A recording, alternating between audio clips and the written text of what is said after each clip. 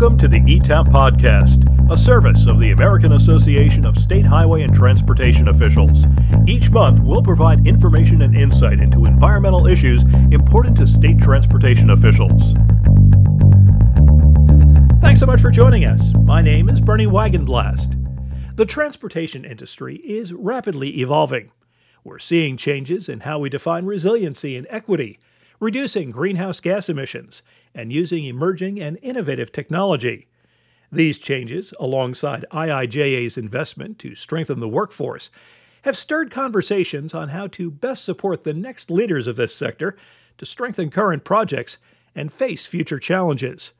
Current transportation projects being developed include reconnecting communities that were once left out of opportunities, electric vehicle adoption, building a resilient infrastructure against cyber threats and extreme weather, and building an equitable transportation system. Today's DOT staff and stakeholders are spearheading these projects, but how can today's directors best equip tomorrow's leaders? Joining us today are leaders in the transportation sector working toward preparing young professionals in leading tomorrow's transportation sector.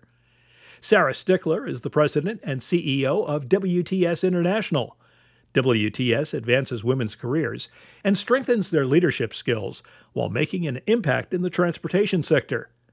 Thomas Davidenko is the Director of Programs at the Young Professionals in Transportation, a nonprofit organization that supports new professionals in the transportation sector through fellowship, professional development, and networking opportunities.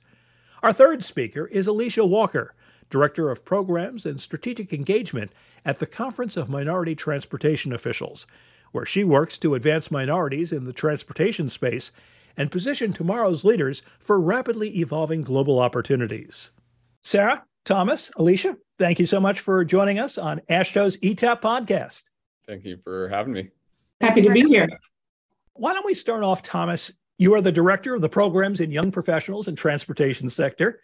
Why don't you tell us a little bit about YPT and what it does, if you would, please? YPT is a professional development organization for young professionals in transportation. We were started in 2008 as a single chapter in Washington, D.C., and we've grown to 25 chapters across North America. Basically, we host events that allow young professionals in the industry to network, meet mentors, and just form a community in the transportation industry. And we also host tours, happy hours, speaker series events, virtual events, in-person events, you name it. YPT, COMTO, and WTS, I think all share a common goal overall in terms of getting people who maybe have not been as well represented in the transportation industry in the past, more well represented. So, Alicia, why don't we start with you asking a little bit about what COMTO is involved with YPT and some of the things that you're doing to get young professionals more involved in the transportation industry. Sure. So just a little history about the organization. COMTO's 52-year-old organization founded at Howard University, focused on equity, diversity, inclusion, and accessibility in the transportation industry. The focus of COMTO is simple. We want the face of transportation leadership and its workforce to reflect the community served. We want equity, diversity, inclusion to become a standard operating procedure. Business as usual, not a tag word, but it's business as usual. COMTO's mission is to ensure opportunities and maximum participation in transportation for the underrepresented through leadership, training, professional development, scholarship, internship funding, advocacy, partnership building, and networking opportunities. And so part of that vision is to ensure that there's full access for minorities in transportation by preparing and positioning leaders for rapidly evolving global opportunities.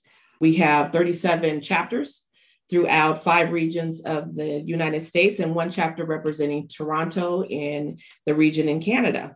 And it's important to note that the Conference of Minority Transportation Official includes all underutilized, all underrepresented groups, ethnicities, gender, age, ability, orientation, service status, and diversity in lived experiences. Sarah, for WTS, tell me a little bit about how you involve young people, particularly young women, in getting more involved with transportation, please? Sure. Thanks, Bernie. And yeah, WTS, we are a 45-year-old professional organization, very similar to Compto and Young Professionals in Transportation around kind of the start of our organization. We look to bring women and underrepresented populations into the industry. One of the great things at WTS is we have about 23 student chapters across North America. These connect in with our professional chapters. We have 67 professional chapters across North America.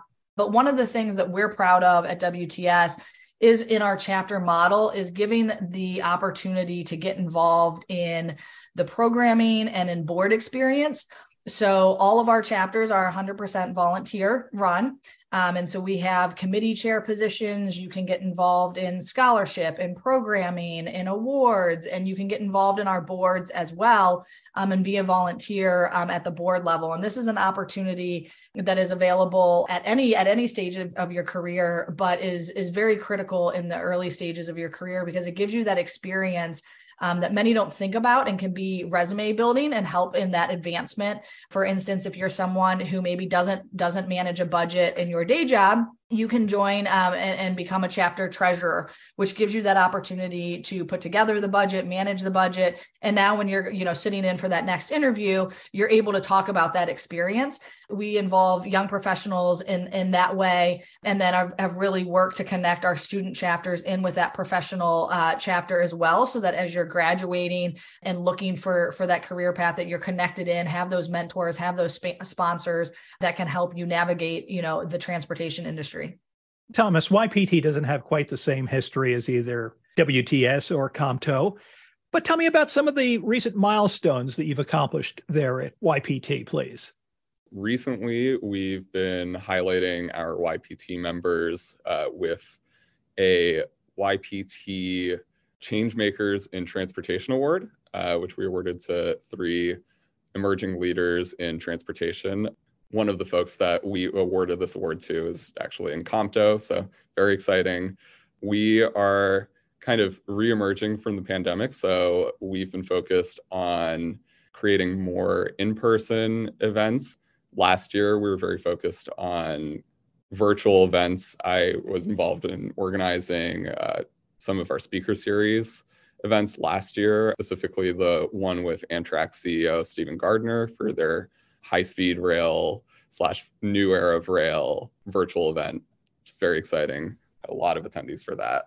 But yeah, right now we're just very focused on kind of increasing the membership value by hosting more in-person events, tours, meet and greets, networking, speed networking, stuff like that. So that is some of the stuff that we've been working on here at YPT. And again, I imagine some of these challenges are similar across all 3 of your organizations, but perhaps each of you has a somewhat different perspective. Sarah, let me ask you, in terms of some of the greatest challenges that you see today in terms of people advancing their careers and moving into leadership or management roles, what are some of the things that you would identify as the greatest challenges? This is a great question, and is something that I think the answer has really changed coming out of the pandemic and the influence and consequences that the pandemic had, especially on the advancement of women. So something that we're starting to see in the data that's being produced that we're highly concerned about is kind of a hollowing out of the pipeline for those senior positions. And so in the last Women in the Workplace study, we saw that for entry level, women and men were at about 50%. We're pretty equal. However, as we start to look into that pipeline and start to make, the promotion to the first tier manager into senior vice president, that's when we start to see those gaps increase between men and women. And something that's coming out of the pandemic, that pipeline of your next level, your vice president, director, manager, we're starting to see less women in those positions. And so we're concerned as we would look out into the future that we're going to start to see that gap widen at the kind of C-suite and senior leadership level. And we're starting to see, I think one of the greatest challenges is we're starting to see people opt out. So we're starting to see that you are highly qualified. You absolutely can do that job. You're absolutely eligible for it within the company, but you're choosing not to apply. And that has to do with the fact that, you're taking on more work within the company, more unpaid work. So women are traditionally, the ones that are taking on some of the ED&I initiatives. They're the ones taking on some of the social activities within the company. And then they're also taking on more unpaid work at home. They're still the majority at home that are doing all the household chores, that are taking care of grocery shopping, taking care of children, taking care of elderly care. And so they're just choosing to opt out. They're saying, although this promotion would be great, I don't want the extra hours. I don't want the extra stress. I don't want, the culture that's being created at that senior leadership level. I don't want that. And that's not the balance that I want at home for my family. It doesn't work for me. And so I would say that as we think about this into the future, is understanding and supporting our workforce where they are. And so that includes, flexibility options. It includes scheduling options, that ability to, take off for a doctor's appointment for a child, be at home when the bus arrives, but then come back into work. And it includes benefits like childcare and commuting benefits. We've seen through the pandemic, that people moved around and live in different places than they had before. And so what does that look like for them to commute into the office these days? So as we think about kind of those challenges and advancing minorities into leadership positions, it really is kind of really supporting them where they are and making sure that we're building a culture that is supportive so they want to take those next career jumps. Alicia, from Comptos and your perspective, what do you see as some of the biggest challenges? During the pandemic, and even with the slow return to in-person work, some of the organic mentorship and opportunities disappeared. It's those casual conversations around the coffee machine and spontaneously pulling a junior colleague into a meeting to observe. In a hybrid professional environment, it takes a real intention to foster this type of professional development. So one thing managers can do is use mid-year and annual reviews strategically to allow their employees to express their area of interest and growth. Also, managers can support their employees' participation in associations like Compto and WTS and others that help foster development in areas they may not have the opportunity to in their current role, in an environment that allows them to learn and network in a safe space with professional colleagues who want to use them to succeed. Bernie, if I could kind of even piggyback off of that, the point that Alicia made was great. And we've talked a lot about that at WTS as well, is the proximity bias that exists in kind of the promotions, and that you know what you see. And so if there's someone coming into the office who's at that water cooler every day, and you know that they've got a child in college and a sick parent, and that promotion would mean a lot to them, that's in your mind. But the person that is sitting at home, working from home, who might be raising young kids who you don't see as often, is less on your mind. And so you're promoting that person that's coming into the office, and the bias that might exist in their situations and what allows them to come into the office or not be in the office. And so that's a great point, Alicia, of just as we think about kind of that promotion is setting up structures in place that your promotion, your interview, that panel that's involved in that, it truly is a process to help eliminate some of that bias. Sarah brought up an interesting point when she was talking about people opting out of advancing further in management because of culture. From all three of your perspectives, and why don't we start with you, Thomas? Tell me a little bit about cultural barriers that you see existing and how you think those might be changed. Because if the culture doesn't change, the barriers are still going to be there, it would seem. I guess young professionals have always had, a cultural barrier to kind of networking with folks in middle management or in senior leadership positions. And I agree with what Alicia was saying. We need a little bit of spontaneity, which might not exist when we're working virtually, but does exist when you're in the office, hanging out at the proverbial water cooler. I find that young professionals really need mentorship and community. And I totally agree. We need to expand access to that mentorship and community for folks that are working virtually and might have different situations that prohibit them from actually coming in every single day, whether it's by choice or not. I think that's just the way that you get folks to stay in the industry, is by building that community. And maybe that's not something that you can do during office hours, but it's certainly something that you can do after hours. Just provide those options and opportunities for folks and connect with each other. Alicia, do you see some of these cultural barriers as well? Are there different ones that maybe you're seeing? Yes. Well, part of it, the culture, is that people don't even know what the culture is anymore because of the detachment that we have with people working virtually, like including myself. I'm remote right now. So there's, a goal that leadership needs to, in these organizations, not only in collaborating in these partnerships, but also internally with working with their teams to make sure that they're communicating to everyone, the people who are in the office and who are not, to make sure that they're aware of what is important, what the information from each other is very important in the interaction, whether it's remotely or in person, that dynamic continues, but they also know that we're here to support. There's steps that leadership needs to take to make sure that happens, but it's also engaging people that are frontline employees. It's engaging all of the parties and stakeholders in that and being a party to that. So it really is sometimes the detachment. And I know that people don't always know how to make the effort to reconnect or connect with the culture of an organization, or even really having it defined for them. So it's about leadership defining it, and then people taking it and moving it forward and having it become a way of life. And like Thomas was saying, not just in the workplace, but also socially, and being connected with what's going on in people's lives, to stay focused on that these are human beings that we're working with, that we understand that there's different dynamics to it. We're less aware of what those stigmas are because of the way that business is done nowadays after the pandemic. And it's going to be like that for a while. So we do have to make adjustments and figure out what works best and best practices. And that's from collaborating and partnering with YPT and also WTS and other organizations to see what they're doing and how they're staying connected.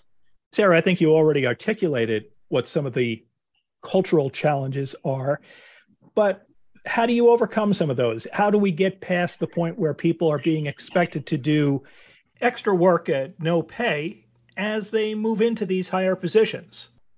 Yeah, I think we have to be, more intentional in the culture that we set. I think we have to be more intentional in speaking up for ourselves and for others. If you're sitting in a meeting and you notice, it's the same person that's asked to take the minutes every single time, and there's not a set, recorder of that meeting, that you speak up and you say, I think it might be someone else's turn, or someone's spoken over and continuously interrupt. I think one of the things that I think we all do here is helping and building allies too, and building people that will speak up when some of these microaggressions and bias are being noted. And I think, the other piece of this too is, being intentional. We have people that are remote. We have people that are in the office. Being intentional through our training and understanding, through the pandemic, a lot of that training got recorded. And now, even if you're someone who's on site 5 days a week, your onboarding might be, videos, and you're sat in a room, and, that connection, that in-person connection has gone away. And I think through the pandemic, we were hurt kind of by understanding different people's learning styles, and understanding that some people are visual learners, some people are auditory learners, some people need to sit in a classroom and talk it out with some people and ask questions.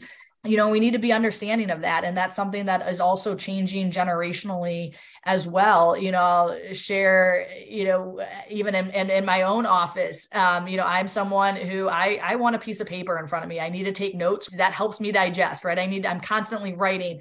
I have some people on staff that do that by their laptop, and they've grown up and they've had a computer in front of them from kindergarten on. And I know it was recently at a meeting where I was kind of like, I feel like you're just typing in every meeting, and I don't know that you're paying attention. and they turn their laptop around and they're like, here are the notes from our meeting. And I was like, oh my gosh, like you have more detail and more, like you can recall more from this meeting than I can in my, scribbles that and I was like, okay, like you win, you're right. You absolutely can have your laptop in every meeting. And so I think, we have to just be intentional and thoughtful about how we're training and making sure we're meeting people with the learning style that they need and the tools that they need to be successful. Many of the listeners to this podcast work at the various state DOTs around the country. One of the features of the IIJA, the Bipartisan Infrastructure Bill, emphasized workforce development.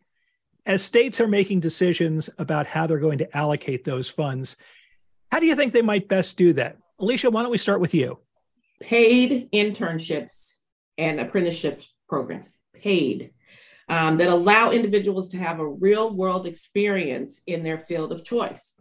This benefits new professionals entering the workforce and existing employees who may need retraining so as not to be left behind by new and emerging technologies. They should also use these funds to educate employers on the benefits of hiring persons with disabilities, including neurodiverse candidates. Sarah, your thoughts? Agree 100% with Alicia, I guess, to start. And I would kind of just add on that kind of retraining of the workforce, not only as there's new technologies and new innovations, retraining the workforce that we have, but also understanding that we're in a time where we've got every industry is having a workforce shortage right now, and people are using this opportunity to change careers. How can we help people come into transportation who may be former teachers, who may be former nurses, wherever? How do we train you? So how can we put some of those funds into kind of that retraining and retooling to help strengthen our workforce? And Thomas, what about you? I completely agree with what Alicia and Sarah said. Definitely at the baseline, any sort of work should be paid, including internships, including apprenticeships. That's the baseline, right? From what I've seen, and this is kind of me putting on my Amtrak hat, I've seen on the rail side of things that the most successful workforce development programs, they don't exist in a silo. States have to foster partnerships with transportation providers, operators, manufacturers, unions, universities, community colleges, and even high schools. So starting even at like 16 is like the most powerful and impactful thing that we could do if we want to encourage growth in the industry. So definitely partnerships. One thing that all three of you have mentioned, you talked about mentorships. For people who are listening to this, whether they're in the public sector, the private sector, or academia, why is it important for them to get involved with those kinds of mentorship programs for young people who are just getting started in the industry? As Sarah talked about, maybe people who formerly were teachers or nurses, or people who just want to advance their careers. Sarah, how about we start with you? The transportation industry is so vast, and you are never going to know it all. And so having those mentors that can help guide you, can help provide their knowledge and experience, provide you kind of guidance when you're dealing with difficult situations, is extremely important. And I would say something, the piece of advice that I would give is to find yourself both a mentor and a sponsor. And the mentor is going to be someone who's going to provide that guidance and support for you. And that sponsor is going to be the person that's going to advocate for you when you're not in the room. They're going to be the one who, calls up a friend and says, hey, you may not have a position available, but you really need to find one for this person. They are phenomenal. And you need both. They both have a different role and a different importance in your career advancement. And so, coming out or coming into this industry at any age, at any level, it is to find that mentor and that sponsor. Thomas, why do you think mentorships are so important for the professionals who already have established themselves in their career to be mentors for young people and others? I feel like if you want to advance in transportation or in any industry, or just like on a personal level, like having a mentor and like kind of creating a sort of board of directors, like a personal board of directors, can be incredibly helpful.